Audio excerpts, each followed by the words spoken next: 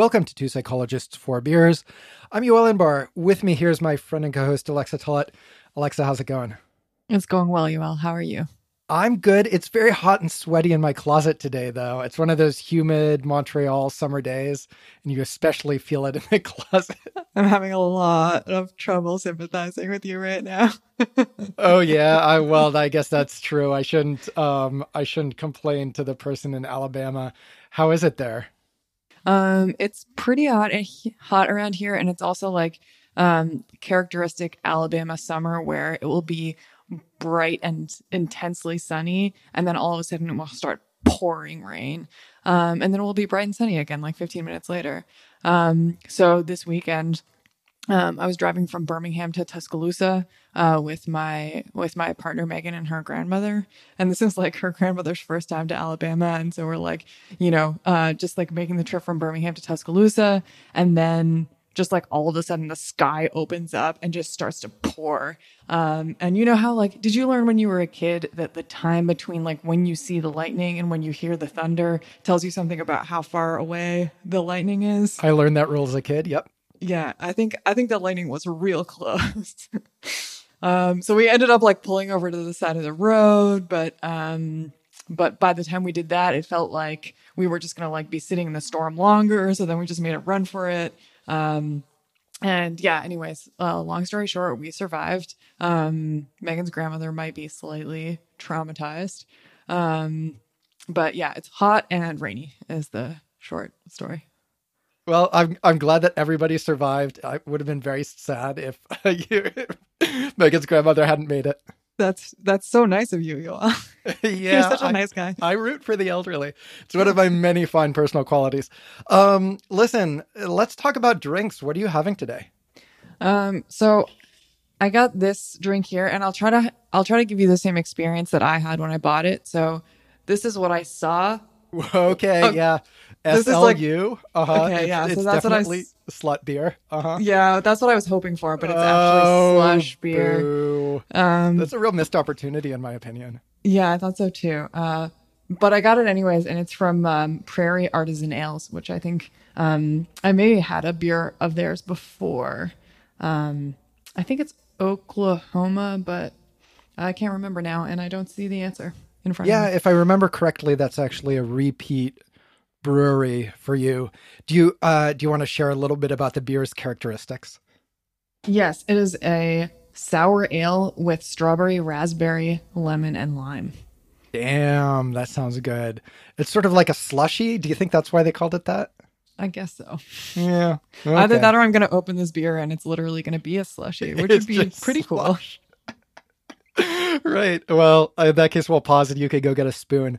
So I have Vox Populi, which is also a French brewery, I think, but mercifully has an English name, so it's pronounceable. Milkshake IPA, a lactose and vanilla India Pale Ale. And I think I've had it before and liked it. Possibly I'm misremembering it and it's going to be real fucking gross. So we're going to find out right now. Okay. I have a question to ask you about the mixing of lactose and beer. So what do you think of the idea of having an ice cream float in a beer? Ooh. So before I got into the lactose beers, I would have said that's the grossest thing in the world. But now that I've had them and tend to enjoy them, I'm like, that could be really good. Like, imagine it's like a thick stout, like a Guinness or something, and then it just has some ice cream floating in it. I think it's a genius idea. And I made one and I thought it was everything that I imagined and more, but not everybody agreed with me that it was delicious. Wait, you but actually, this isn't just hypothetical? You made this beverage? Yes. Wow. Okay. Maybe as like bonus content for our listeners, you can like post your technique or recipe or whatever, and they can try it out. I love the idea of posting my beer float recipe on our website. It's going to be huge. All right, listeners, look for that. I think we have a blog section. We've literally never used it. But this is the perfect thing to inaugurate it with, in my opinion. All right. Shall we crack them open? Let's do it.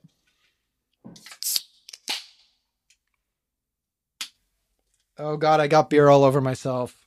Fuck, it never fails. I just did laundry, and that's like totally when I spill things on myself. Okay, but The all important, how does it taste? Okay, yeah, it's the one I remember. It's really good. How's yours? Delicious. Very good. Not it's liquid. It's not a slushy consistency. I'm so relieved to hear that. Okay, so Alexa, I hear that you've been busy this summer. Is this correct? That's inaccurate. Really? You keep telling me you're busy. Actually, I would have said that in the month of June. That's true. I felt busy during the month of June. And right now I feel not busy at all. I see. I see. You are teaching in the month of June. Yeah, I taught 2 classes, which for me is feels like a lot in the summer to teach 2 classes. Yeah, that's quite a bit, particularly for June. And then I imagine you had your other ongoing professional obligations, service work, students, papers you're working on, perhaps. It just never ends. Have you been busy this summer, Yoel? Well, I never know how to answer that question because yes, I guess. But then I like pieced out to the US for a month, but then I was working while I was there. So it's I never know. Like, yeah, I feel busy. I guess I can answer it from a subjective standpoint. I feel like I'm busy, but maybe I feel like I'm busy because I'm actually not working that much and I feel guilty that I'm not working that much. But then the guilt like just consumes so much mental energy that I feel constantly taxed while producing nothing. You know what I mean? That sounds very complicated and very stressful.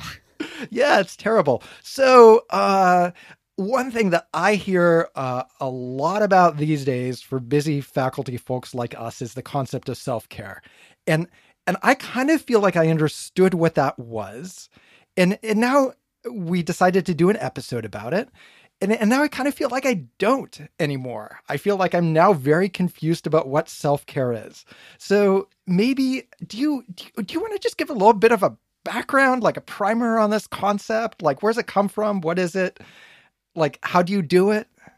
Yeah, sure. So, I mean, I was interested in doing an episode on self-care because I mean, I feel like it's sort of like connected to these other topics that we often talk about, things like work-life balance, and uh, and I have this like negative reaction to the term self-care, but also when I look at like articles that advise people on the importance of self-care or how to exercise self-care, it all seems very sensible and it's like includes things that I do, and I like the sort of message that we like that competes against this message that we should be showing off how busy we are, or that we can sort of like only prove our worth as academics or really any sort of professional by proving like how many hours a day or a week we work or something like that. So like I feel like self-care is a response to that, but there's also been this sort of like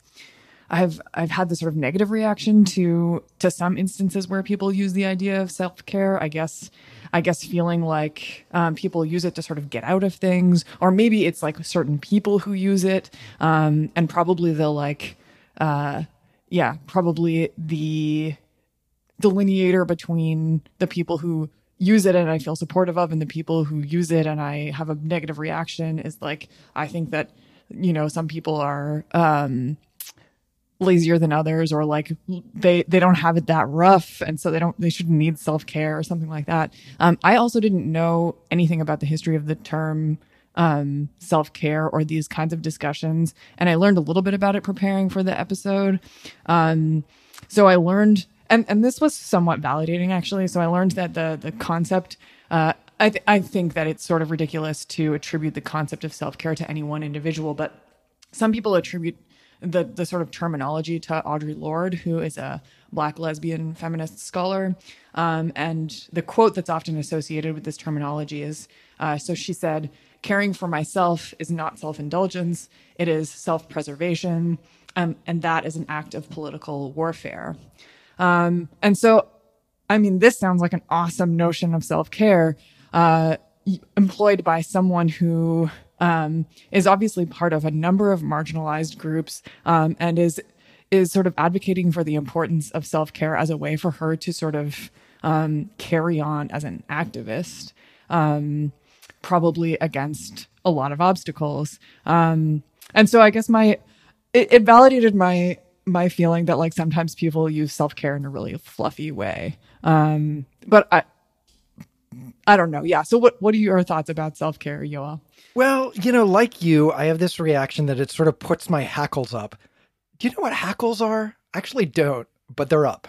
I think they're related to, I think they're a part of a dog, but I'm not sure if they're like a muscle or like the hair on a dog's back or Is it like when the dog is pissed and it's like hair is kind of standing up? that's what I'm feeling very uncertain about this and now sort of upset that I committed to that definition on I see. on this podcast. I But see. yeah, Right. If that's a wrong, dog part. you'll be mocked publicly. Right. So it's I get this feeling of my back hair is standing up when I hear this term. It's just like it bothers me. And like you, I'm like, well, I mean, I think it's reasonable that people should be able to like have downtime, take breaks, and hang out with their families and all of this stuff. But it just somehow like the use of it, just that term, or maybe it's the users of the term, it just feels like super, I don't know, like narcissistic and self-indulgent somehow. And I am having trouble like justifying that reaction or putting my finger on it. But it's like, the kind of person, like you said, who I feel like would use this term self-care is not somebody who's, I don't know, working what I would think was like an exhausting and terrible job, right? It's not like the shift waitress is like, I'm going to have a self-care day in my imagination, or the ER doctor is like, oh, time for some self-care. Is it people who like have a fucking cushy job to start with, or like, I need to go to spa for a week? That's totally unfair, I'm sure. It must be unfair, but it does like raise a question for me about like who is really able to exercise self-care, I guess. So I guess like one reason that sometimes I feel skeptical of this like notion that we should all be exercising self-care is that you kind of have to have a certain amount of flexibility to begin with to be able to sort of exercise self-care, at least in some of the ways that it's normally sort of advocated for. So like not everybody has the chance to like take a day off whenever they want to. I mean, I think probably the reason that both you and I maybe have some of these negative reactions is that we're often talking to academics who are an example of this group that does have a lot of flexibility and probably can exert a lot of self-care. And then there's this sort of like contentious question about how hard your job is as an academic. And so the big caveat for me here is like, I have the like easiest kind of academic job that you can have, right? Like I have tenure, I don't have children, I, have a lot of security and things like that.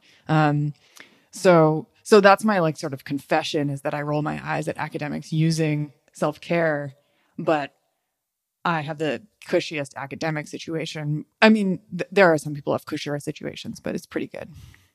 Yeah, if we're like ranking people by cushy situation, you're like at least in the top quartile. You're probably in the top decile, to be honest. Yes, there's a small handful of people who one might say that they have cushier situations, but really, like you or I, for that matter, have very, very little to complain about. And I do think that's like really good to keep in mind, because like Mickey and I talked about kind of the pros and cons of academia in a past episode. And we got some really great email from listeners who were like, yeah, that's great for you. Let me tell you what a grind my academic job is. And yeah, it sucks. So like, maybe that is exactly what you said, is that I kind of have this feeling of like, we've won the lottery. And so then complaining about overwork or being like, oh, I need to really like take some time for myself because I'm just like exhausted by my like job that most people would fucking kill to have, just feels super indulgent. But maybe that's wrong too, right? Like just because it's a good job doesn't mean that it isn't sometimes stressful, or that you shouldn't sometimes like take some time to, I don't know, not work and do something else. So I feel like maybe we should talk about just like the mechanics of like, what actually is it? Like what falls under that umbrella? Is it, and why does it need a special term? Why can't you be just like, I'm taking a personal day, right? Like, why do you need that extra like layer of like, I'm going to have a special word for it and these extra meanings that go along with that? Yeah, that's a good question. So I was like looking through, some of the things that people list as activities that they engage in as self-care. And there's like, people who spend some time with their families, which like I'm pro spending time with your family. That sounds like a great way to spend your time. Probably better than many work-related things. Um, and then there's stuff like, like exercise, doing like yoga, meditating, things that are sort of like maybe like physical or yeah, I don't know, giving deliberately sort of giving yourself mental space. Um, and then I also saw some people mention things like sort of putting in this category, like celebrations of things, which is something that I wanted to talk about a little bit because I recently, one of my grad students and I recently got a paper rejected, and I think I'm going to sort of introduce a practice of celebrating paper rejections. And I think that I mean, one approach is to just celebrate paper submissions, but if there's something nice about like uh, getting to like go for a beer or something, even if something gets rejected. And, I guess the idea is that often things get rejected and you still tried your hardest and blah, blah, blah. Um, so, so I liked that idea as something to do, for self care. But yeah, so what makes all of these things self care?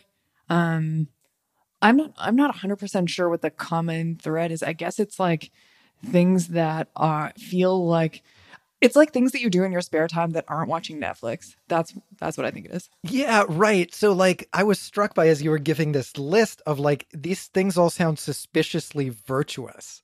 So, if I'm like, my self care regimen is I order donuts and pizza and I lie on the couch and watch Netflix, does that count? If I'm like, I feel really stressed, I'm going to stay home and watch porn today. Does that, I mean, right? Can't self care just be anything that you want to do instead of work and you decide to like take some time that could have been work time and do that thing? Or does it have to have some sort of like beneficial or self improving aspect to it? That's a great question. Yeah, I actually like I do think that sometimes people use self-care to mean like I'm going to stay home and watch Netflix all day and eat donuts. Um and yeah, so I mean this sort of like raises a question of whether self-care is just sort of like yeah, anything that you would prefer to do rather than work, which is I guess supposed to be caring for yourself in that you are giving yourself a break. Um and but then I also feel like it's sometimes used in a slightly different way to refer to activities that are sort of like self-developmenty in some way, like exercise or like learning something new or um yeah. Yeah. So, another conceptual question is it only possible to do self care if you're the sort of person who gets to decide how much they work? Like, if you're in that kind of a job? Because let me see if I can like put this right. There's many jobs for which it's just not an option to just take a, I mean, I guess in theory you could take a sick day, but to me self-care has this kind of flavor of, I could decide to be working and it's sort of up to me how much to decide to work, and I'm going to decide not to work and to do this other thing instead. But somehow like I need a term or a justification or a framework for that. It can't just be like, if it's just your day off and you have a regular job, then that's not really self care, right? It's just like, oh, you have a day off and you do what you want on your day off.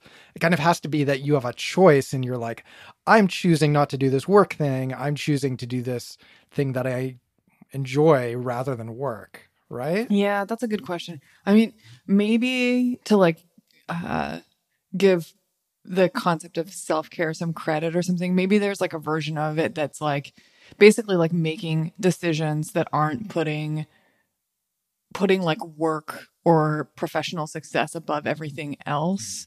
Um so I guess there could be a version of self-care that is not like, oh, I'm taking like a porn day, but instead like, I'm going to say no to this like opportunity at work that theoretically would be good for me professionally, but it sounds like a lot of stress and a lot of work. Or I'm going to delegate something to somebody else, or, not take on some additional responsibility. Yeah, I can imagine how there are possibly like elements of self-care that even in a job where you don't have the freedom to sort of like take time off whenever you want or do things like that, there's still ways that you can engage in self-care, which I think maybe like also starts to connect more to this like Audre Lorde version of self-care, which is sort of like, yeah, like self-preservation. And that actually connects to another notion that I wanted to ask your opinion on, Yoel. So like, sometimes I hear people say like, I need to put myself first before I can like deal with other people. So it's like important, like, you got to look out for number one. And then it's after that that you can like sort of worry about other people's needs. And I see that sort of sentiment like expressed in what Audre Lorde says, like something like, okay, I need to focus on, myself to some extent before I can like engage in this other work. And this is important. And I've always had sort of conflicting feelings about this, like, look out for number one, sentiment too. What are your thoughts about that? Do you look out for number one, Yoel? Yes. Without fail.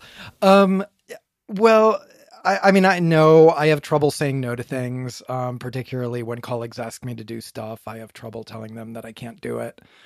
So I've definitely gotten myself into situations where I'm like, why did I agree to do this thing?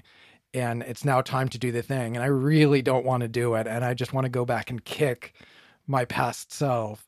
So I can see the merit in that, just from the perspective of like improving my own like hedonic state. I'm a little reluctant with a philosophy of life that encourages people to be more selfish. Like, I feel like that's sort of our default, right? And maybe that's part of my reactivity to this whole term or idea or something, that I feel that it's wrapped up with encouraging people to be maximally selfish. And that seems bad. Like, we should be promoting the opposite, I think. So we should introduce the concept of other care. Yeah, exactly. Put other people first. I mean, like, it's just, nothing applies to everybody. And I'm sure there really are any number of people who pathologically put other people first. But I think if you're like, which problem do people as a whole typically have? They put themselves first too much or other people first too much? I would say it's the former, not the latter. Yeah, absolutely. Yeah, I mean, that's the reaction that I have to the idea of looking out for number one, is that like, yeah, I mean, I think that most of us do that pretty instinctively or something like that. And it also seems like even if we don't do that instinctively, like even if we're pretty good at prioritizing other people, it seems nice to do that, like as an approach to life. That seems like a nice approach. Obviously, like I see where that idea is coming from, right? I see the like, there's a version of that where you go too far and you're always like accommodating other people and you get like burnt out or something like that and you can't do it anymore. Maybe that's happening like left and right. I'm not sure. I guess the elephant in the room here is the gendered aspect to all of this, where if you're going to like pick the gender of the person who said, I really just need to make some self-care time right now, I think you would want to bet on that's a woman. And maybe that's also where this put yourself first advice comes in, where stereotypically, at least, it's women who have trouble saying no, women who are always doing kind of thankless service work for other people, et cetera, et cetera. Like, do you feel that this is a gendered term? So yeah, certainly if like you told me a colleague of mine said that they needed to take a self-care day, I would probably make assumptions. And yeah, I do see it as a gendered concept. And I mean, like with so many of these concepts that get like, I guess, I don't know, like tied up into political discussions and things like that, it feels like a reaction, right? So like women in academia using the term self-care feels like a reaction to feeling like all of the service work has been dumped on them with little recognition, right? And so like as a consequence, self-care is like a reaction to that. And I think you do see that sort of like reaction come up in the varieties of self-care that are sort of like commonly advocated for. So like saying no to things and yeah, and being willing to sort of like take time for family and things like that. These feel like, yeah, maybe things that have like historically not been easy for women to prioritize and still be professionally successful. Yeah, although if you're like more family time, I mean that's kind of stereotypically feminine, right? So it's this weird. I don't know. I don't exactly want to call it paradoxical, but it's like, empower yourself at work by doing stereotypically feminine things like hanging out with your family and perhaps going to the spa. I'm obviously like overstating that to be ridiculous, but Yeah, right. Um, yeah, I mean, yeah, these things get so complicated um, when you're trying to, I guess, advocate for more choice, and some of the choices feel like stereotypical, and what was the most available option when choices weren't available, I guess. it should be like, you have unlimited self-care time, but only to do totally gender unnormative things. Like if you're a woman, you like have to go to a monster truck rally. If you're a dude, I don't know. You have to go to the spa lot. Actually, I've been to a spa. It was really nice. Like I enjoyed it. Like I feel like dudes are missing out if they're not going to spas. 100%. Speaking of which, okay, so if somebody told you you have 24 hours and you must spend it on self-care, what would you do? Oh, that's great. I was about to make it personal in the same way. What sort of drugs do I have access to in this hypothetical world?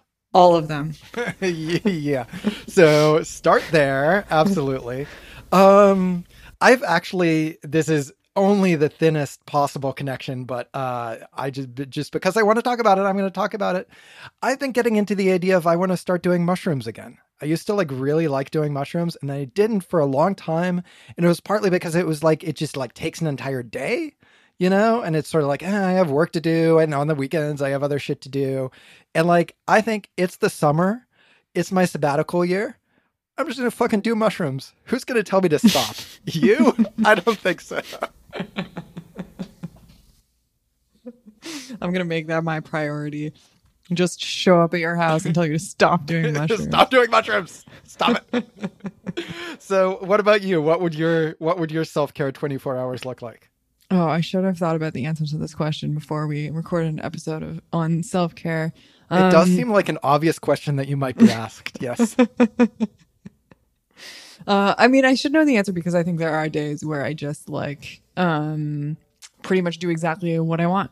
And I guess that is some of that is self-care.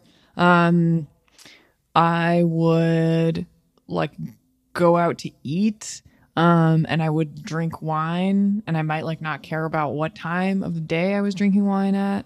I One thing that came to mind, because since working from home, I have like more flexibility in terms of like taking breaks and stuff like that, is that like sometimes in between like meetings or something like that, I'll play the piano, which like feels to me like very it's like very it transports me to like a different sort of headspace. And it also feels like a little bit like I'm not wasting time. I have some guilt with things that feel like wasting time. Like and I think that this is probably something that somebody who was like a big advocate for self-care would say, like, this is like the pathology of capitalism that's like stamped itself on your mind. You know, you can't like binge watch a Netflix show and not feel guilty about it, but I can't do that. I do feel guilty if I like watch 4 episodes of a TV show.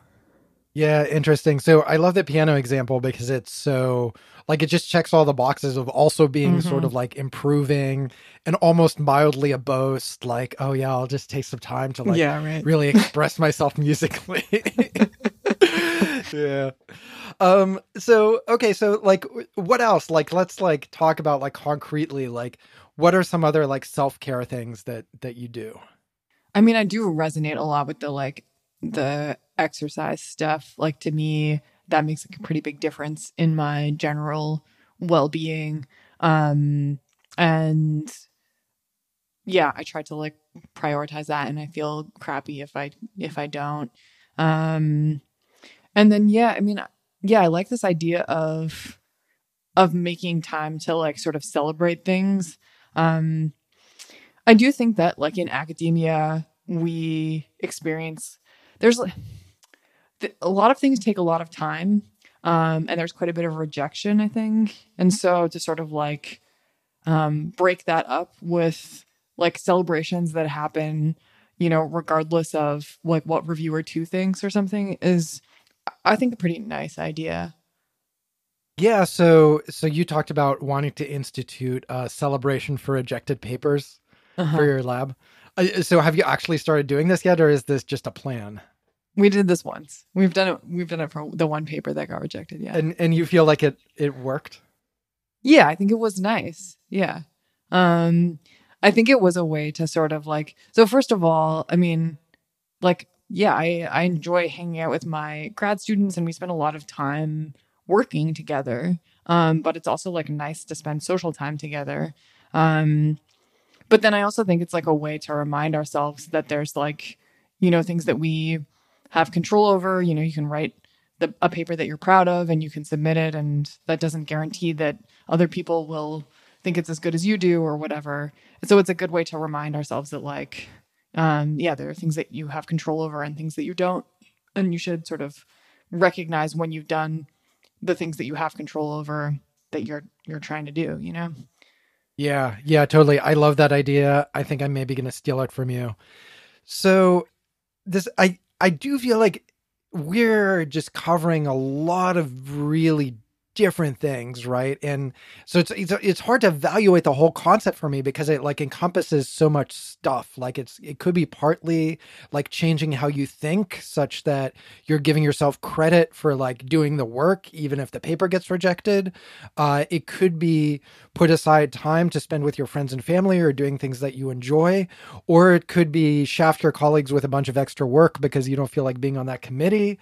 And I feel like varying ways about each of those. So I feel like it's almost this concept is expanded into this big nebulous thing that I don't even know what to say about. Yeah, are we just sort of like grouping together instances where we do what we want? Yeah, I think that might be it. So to me, a reaction that I like, I'm having trouble like really like articulating well, but something that seems sort of perverse about all of this is like a lot of this stuff that people put under self care, like doing things you enjoy or spending time with your family, that should just be living your life, right? And to put it in this little box and be like, I have to give it a special label and I have to make sure that I make some time in order to like live my life just seems like sad, sort of. I mean, like having seen how like Dutch academics work, like they'll just take off from like a month and a half during the summer. They'll go home and like not check their email and just hang out with their families. And that's just normal. And it just seems like this is in in making it aspirational to like actually have a life. that like that's sort of the saddest message I could imagine.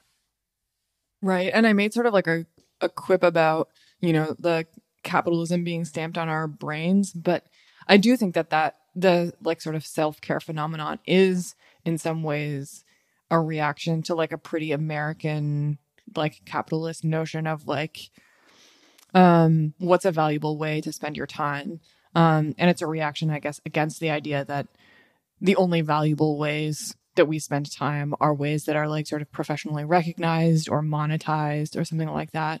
And that in order to sort of like react to that, we need to create this new category that is, I mean, maybe that's another way to categorize all of the sort of self-care examples that we've talked about, is like they don't advance us professionally and they don't make us money. Right. Right. That's a useful categorization.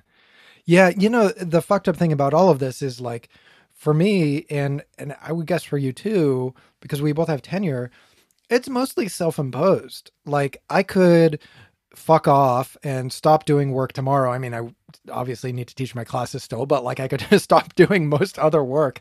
And like the only consequence would be my colleagues would be like, oh, he's kind of lazy. Is that what keeps you doing your work, Yoel? The fear that your colleagues will call you lazy? Not exactly that, but it's this sort of internalized voice of like, I feel bad if I feel like I'm not working, right? Like if I have a day where I feel that I've been lazy or like goofed off too much, I feel bad about myself. I feel uncomfortable. I feel tense. It's an unpleasant feeling. And like part of the reason that I work is like, I feel like it's satisfying to do it. But the flip side is it's uncomfortable and, yeah, like guilt inducing to not do it. Can you relate to that at all? Definitely. And like I think about this often and trying to sort of like parse the part of that motivation that's valuable from the part that is just sort of like a reflex or is just really like sort of this idea that that our time isn't valuably spent unless it's sort of like productive in a clear way. Like in the first category of like feeling that motivation or that guilt and feeling that like that's a good thing. I mean, I feel a lot of responsibility to the people who I work with, and I'm including like undergraduate students and graduate students in that group. So like, I feel guilty if I don't do a good job as a teacher or a mentor or a collaborator, and I think that that's good. And I do think that sometimes in sort of like the most pathological form, self-care can be sort of like a way to excuse oneself from those kinds of responsibilities. Like I need to take a self-care day instead of like doing a good job with my class. That's a mild example. That sounds forgivable. But I mean, one time that I was sort of like frustrated with the concept of self-care was like and yeah, I mean, I need to go back to my caveat of like, I'm in the what did we decide? Top 10 percentile of cushiness. Top 10%. Yep. But during the pandemic, I had a couple of friends who were in graduate school during that time. And I just heard a lot of stories of teachers just like not doing their jobs at all. And at the same time, I heard like a lot of, there just seemed to be a lot of like discussion about how overwhelming COVID is and how we need to all basically like give ourselves a break and take a step back. And I was like, I don't know, like professors should still do their jobs was like the reaction that I had. And yeah, so I mean, yeah, there's some pathological version that like excuses us from fulfilling our like obligations to other people, I think. Controversial take that professors should do their job. I'm sure we're going to get roasted on Twitter for that. How are you doing beer wise? I'm almost ready for my second beer. I am too. So why don't we grab a refill And then when we come back, we can talk about how much we work.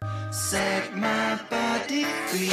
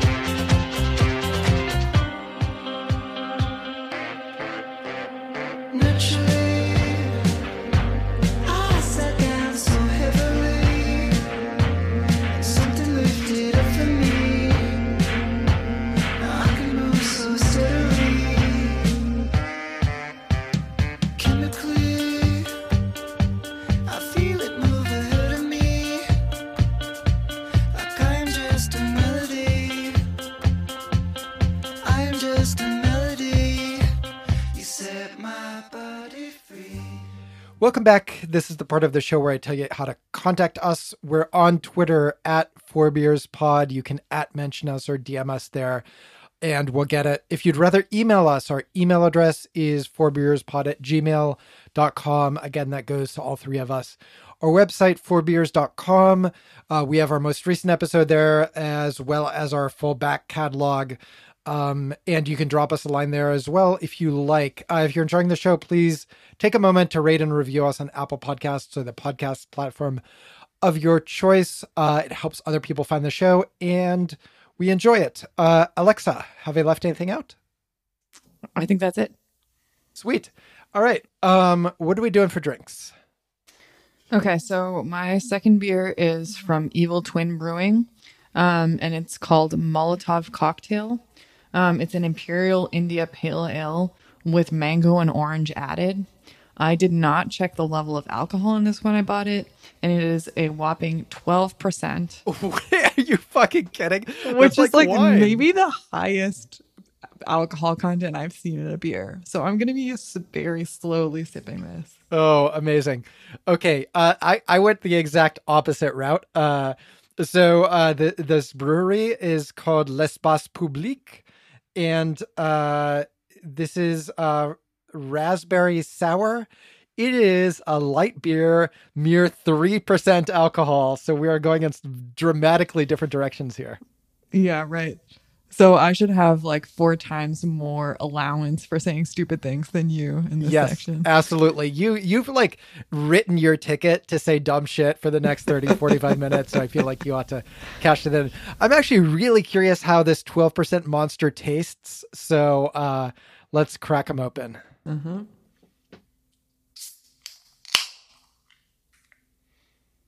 I love mine. It's you can't really taste the alcohol. Surprise, surprise. And it's very nice and tart. How's yours? I can taste the alcohol in mine. Yeah, I can imagine. Is it just like overwhelming? I don't think I've ever had a 12% beer. I don't think I have either. It tastes like an Imperial IPA, like to the max, basically. So like, yeah, all of the booziness of an Imperial IPA exaggerated. Nice. Well, I'm impressed with you. We know who the real drinker we knew that before, honestly, but we've now had it confirmed. So you're very ably stepping into Mickey's shoes, I will say. I feel like on this episode, you've implied that we knew ahead of time that I drink more than you, and also that my job is slightly cushier than yours, because it was subtle, but you were sort of like, you're 10%. I probably am 10% too. There was like some suggestion that perhaps my life is easier than yours. Yeah, well, that's a wonderful segue. Perhaps we actually ought to compare workloads. So Alexa, scale of 1 to 10, how hard would you say that you work? Oh, what an interesting way to evaluate this.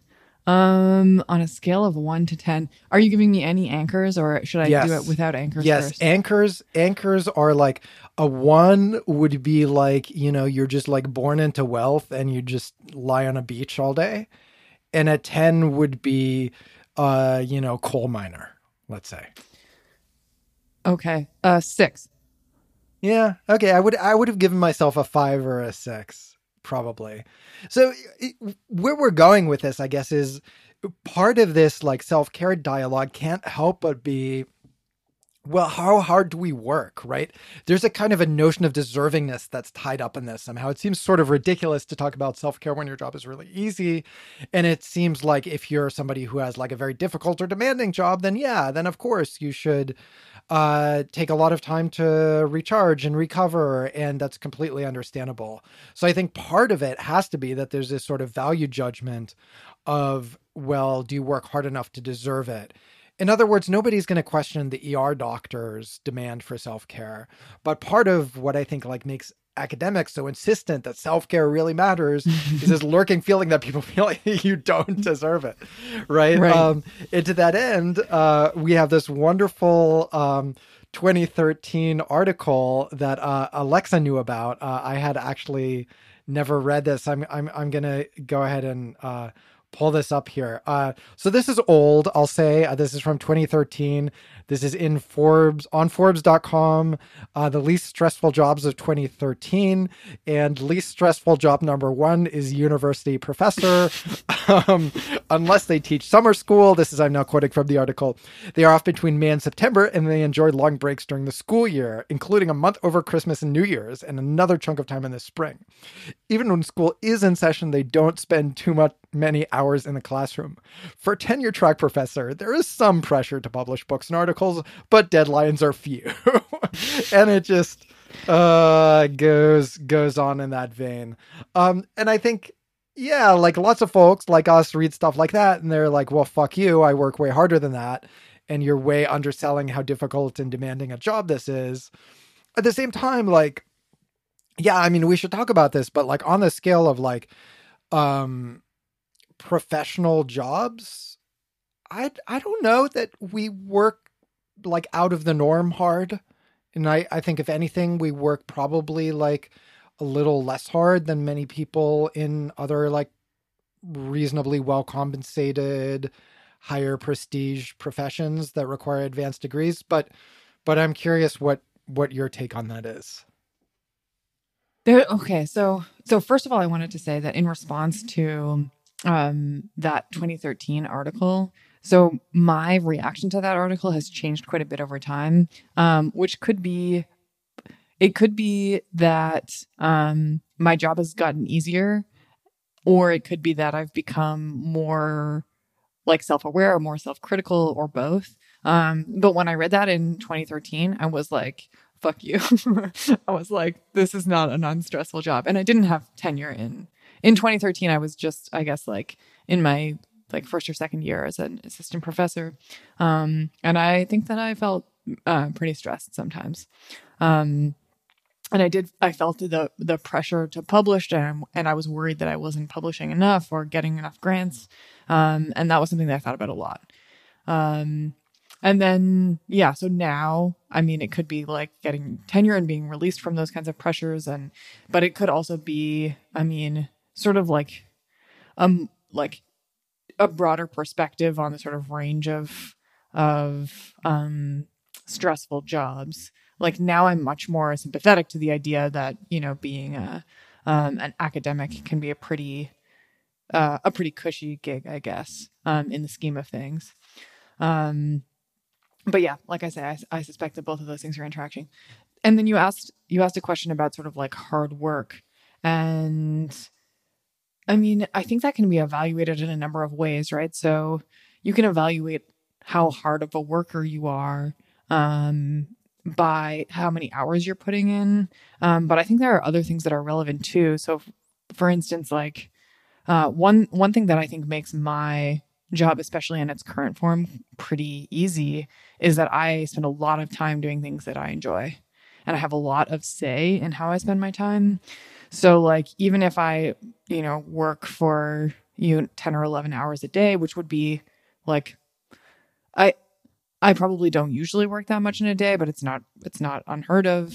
I don't feel like totally drained.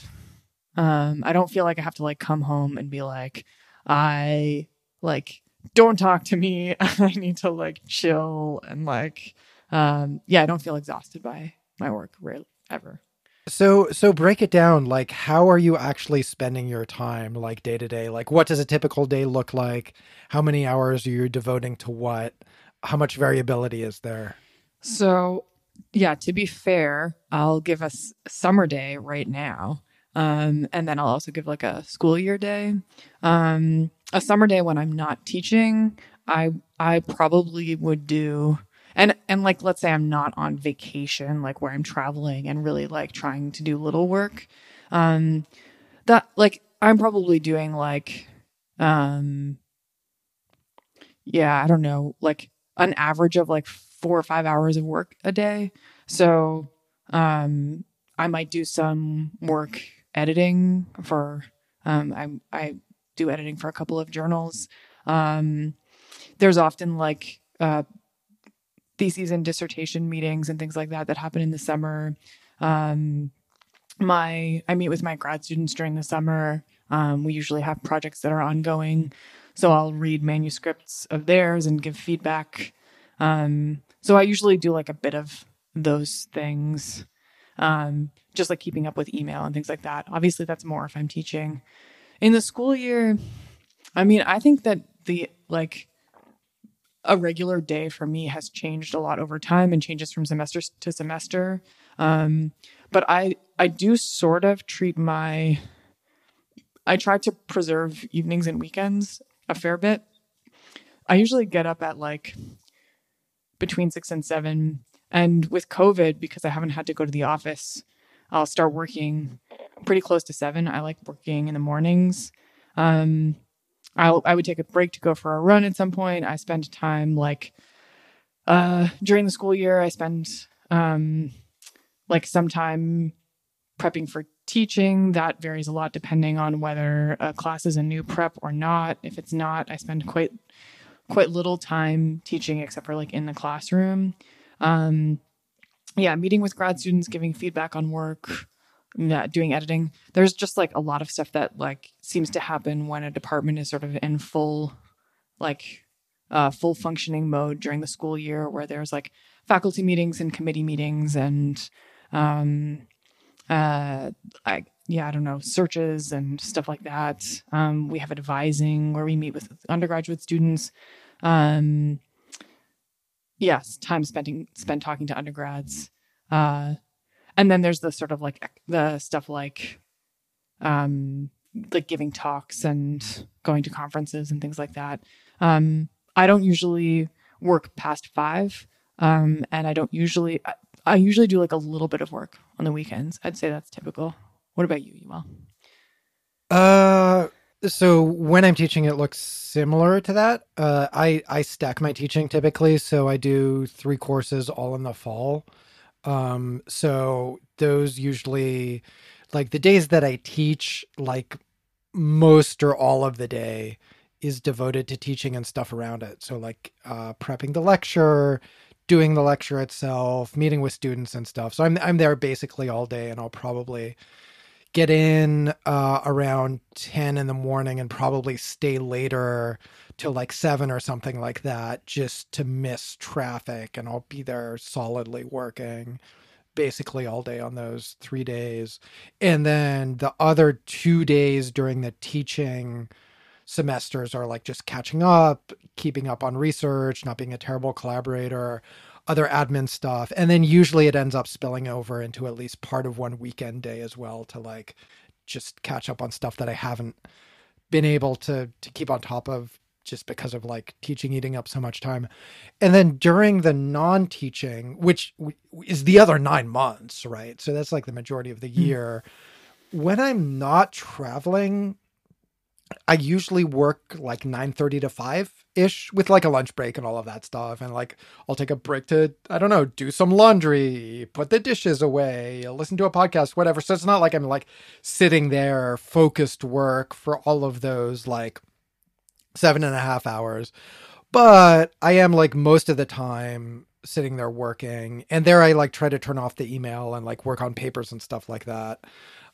Which I'm actually curious whether you've transitioned to the point where like your students are the ones like running the stats and making the tables and stuff like that, or whether you're still doing a lot of that stuff. Because I find that fun, but which is kind of perverse, but I enjoy it, but also very time consuming. So like I still do quite a bit of that myself. So like today, for example, I spent most of my work time like coding this Stata script to like do these analyses and then like writing down what the outputs were, right? And that's like obviously time consuming.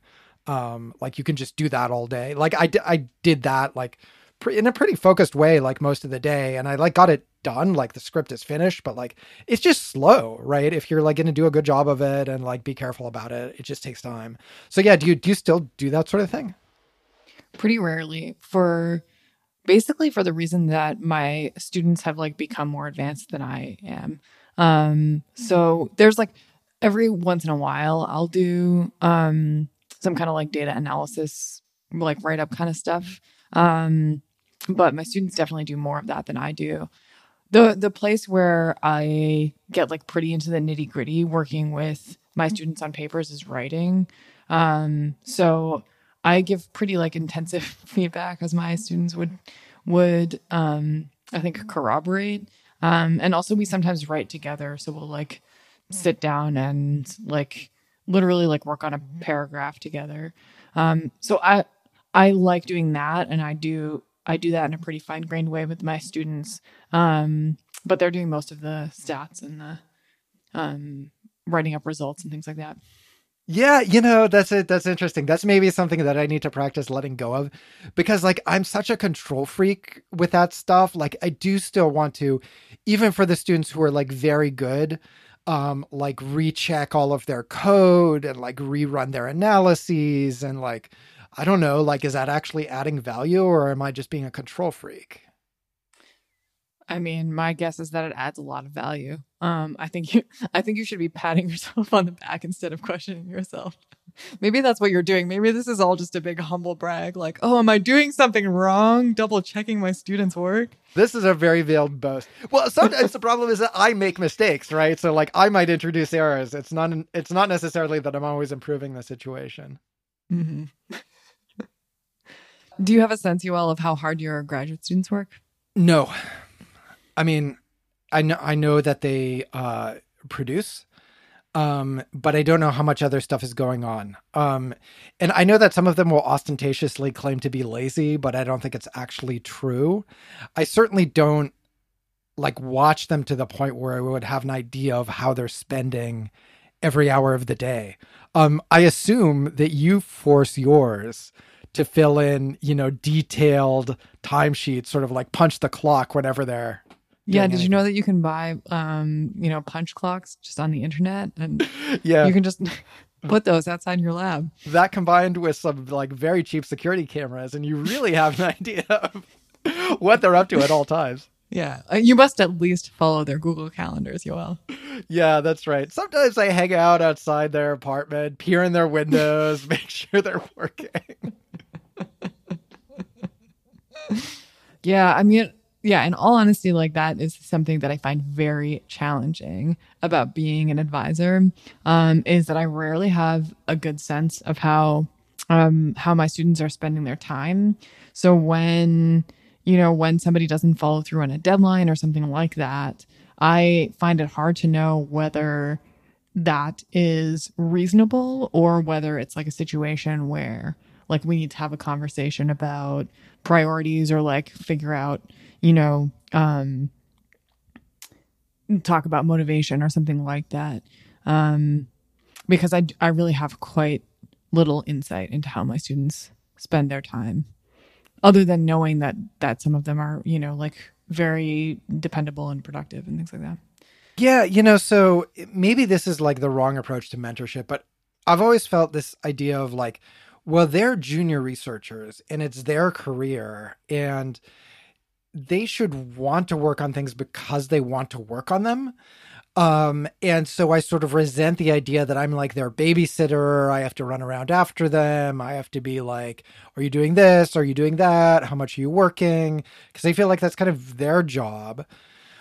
But that said, I feel like that attitude can go too far, and that some people really benefit from more structure and deadlines and having like a level of accountability where they know somebody's going to be um, unhappy or disappointed if they don't get that draft in on time. Yeah, I think that's what I struggle with too, is like I very much have the mentality that students are in grad school to meet their own goals, and I'm sort of like here as like somebody who is working with them to try to help them meet those goals. So yeah, I assume that they're intrinsically motivated, and I don't really see it as my role to sort of like stoke that motivation or force productivity in some way or something like that. But yeah, I mean, I think in some ways it's important to sort of like monitor, like, oh, do you see like the work that you're doing as like a slog, or do you find like that it's easy to spend time doing it? And sometimes I think that understanding how somebody spends their time gives you sort of a clue to that, right? So, I mean, I have the same sort of like questions about undergraduates. So, you know, I sometimes find it hard to tell when I get sort of like a mediocre essay from an undergraduate student, like, did this person like throw this together and that's why it's mediocre, or did they like work their butt off but they struggle with this kind of work and that's why it's mediocre? And so like there are different solutions to those two different problems, right? And it's hard to know which one is which. Yeah, to come back to the self-care thing a little bit, I mean, with your lab or the grad students that you work with, do you talk about this with them? Do you encourage them to slow down and take more personal time, or maybe the opposite, right? Maybe you discourage them. You're like, you're taking a little too much care of yourself. You want to tilt it a little bit more towards the getting papers published. Yeah, I think you guys need to let yourselves go and no time for pump out some exercise, no time for family, time for work. Yeah, I don't know. I mean, I think that what I communicate to my students is like, I'm very accommodating of self-care kinds of needs. Like if you're struggling with mental health, or you're struggling with personal stuff, or you like went through a breakup, I'm pretty I think I communicate like a lot of willingness to accommodate those things and understanding about those things. But I am sort of fussy about like how that's communicated to me. So if it gets like communicated to me like with like ahead of time, like, hey, I think I'm like gonna have a hard time, you know, meeting this deadline that we set in advance, or like, I think this next week is gonna be rough for me, I'm like quite happy to accommodate that. And if it happens after the fact, like, oh, you know, the reason I missed that deadline last week was because, you know, I've been having a hard time, I'm like pretty I'm like kind of a dick about that. But I think I should be. Yeah, I mean, I think that's reasonable. So do you feel that the students feel overburdened? Like, do you think that they feel like they have too much to do and too little time to do it in? Sometimes, but not always. The people who I have the most insight into are the students who work with me. I've certainly seen all of my students go through periods where they seem pretty overwhelmed. But I don't think that any of them would say like that they were always overwhelmed, or that like that they like always had a hard time keeping up or whatever. What's your sense of that? I mean, I think it's mixed. I think where they can struggle is more with staying motivated. Like, I think like deadlines and motivation, and like the guilt spiral that you can get into where it's like, I'm not working and I feel terrible for not working, and that makes me not want to work, is more of an issue than literally there's not enough hours in the day to get the work done. Like I just don't think that's the case for most of them. And I mean, I definitely didn't feel that way as a grad student Mm-hmm. at all. I felt that if there were problems, which I mean, I was sometimes slower than I wanted to be, it was because I was having trouble motivating. Like I wasn't using the time that I had, and like that came from this like very different style of working where it's like kind of on you. You're the one who has to make yourself work. Yeah, right. Yeah, I think there might be times when my students would say like they really are running out of hours. I think that's more often the case with teaching, because teaching just has many more frequent deadlines, right? Like you have to have your lecture ready, you have to have grades in by a certain time, things like that. And I think when you first start teaching, it's just like extremely time consuming. But yeah, other than that, I think that it's usually more of like an issue of are you able to like motivate yourself to do the work? And that's another reason why it's sort of like something that's hard to determine if I don't know when I don't know how students are spending their time is like, is this person using all of their time and this is what they're like, this is the product of them using all of their time, or are they not using all of their time, which might raise questions about like, yeah, are they enjoying this? Are they feeling like motivated to do this, or are they struggling to find that motivation? And then like the underlying question of sort of is that like a work habits thing, or is that maybe this is like not the field you want to be in kind of thing. Yeah, I mean, I feel like the ideal case is that you kind of have to force yourself not to work because work is really what you want to be doing. And I certainly I mean, I'm not always that way, but if I successfully get excited about something, then I really do have to make myself stop. And I'm a little mad that I have to do anything other than like work on this thing. What was the last thing you felt that way about? Oh, it was today when I was very close to like getting this code to produce all of the analyses that I needed for the paper, but like it wasn't quite there. And there's like one thing that I still had to do and I like didn't have time to do it. I was like, God damn it. I have to fucking record this podcast. And it's ruining that's not true. I make a rule to like stop at like 5 or so and like actually have a life. But I feel like sometimes it's like that it feels like an act of self-control actually, because like I would just like I would eat chips and keep going, and that would be bad. Here's where I like resonate with the self-care idea. There is something a little bit pathological about that. Like I don't at the end of the day then like feel good about myself. Right? I feel kind of like tired and overstretched and like just gross. And so I feel like it's better to stop and like be like, I'm going to eat a real dinner. I'm going to go for a walk. I'm going to go out of doors, like all of those things that make you feel like a human. Do you need transition time between your work and when you can like operate in the world as a normal human being? Like if you are to like go from writing this code to talking to a human being, what amount of time do you need before you're like acting normally? Great question. Yes, definitely. 30 minutes, preferably. Yeah, like the first 15 are really rough. And if I try and have a conversation, it's like my brain is still like doing the task, right? And it's like most of its spare like capacity is involved in that. And so I'll like literally like just forget what people were saying, stare into space. It's very rude and frustrating, actually. Like, no, it's not a good way to be. Mm-hmm.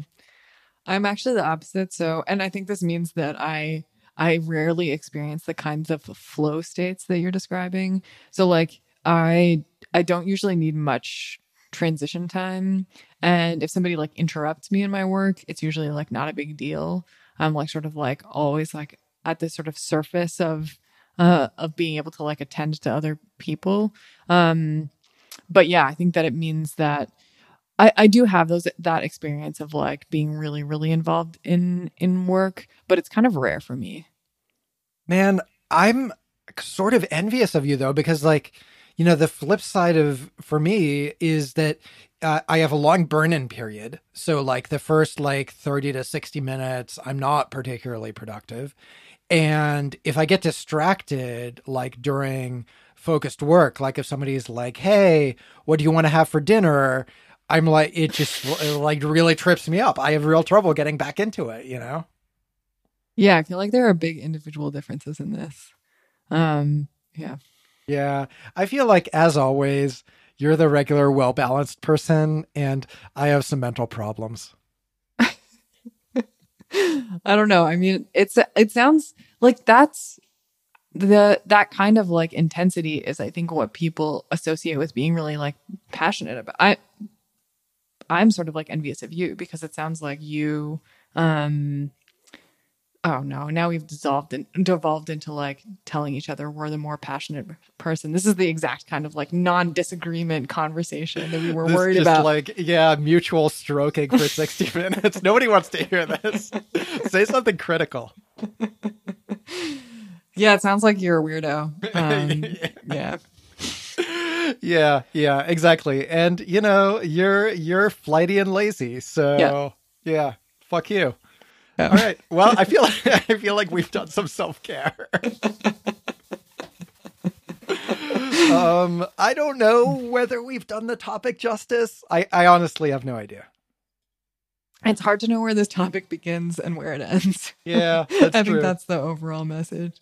It went to some weird places, but I overall I feel like I feel good about it. I agree.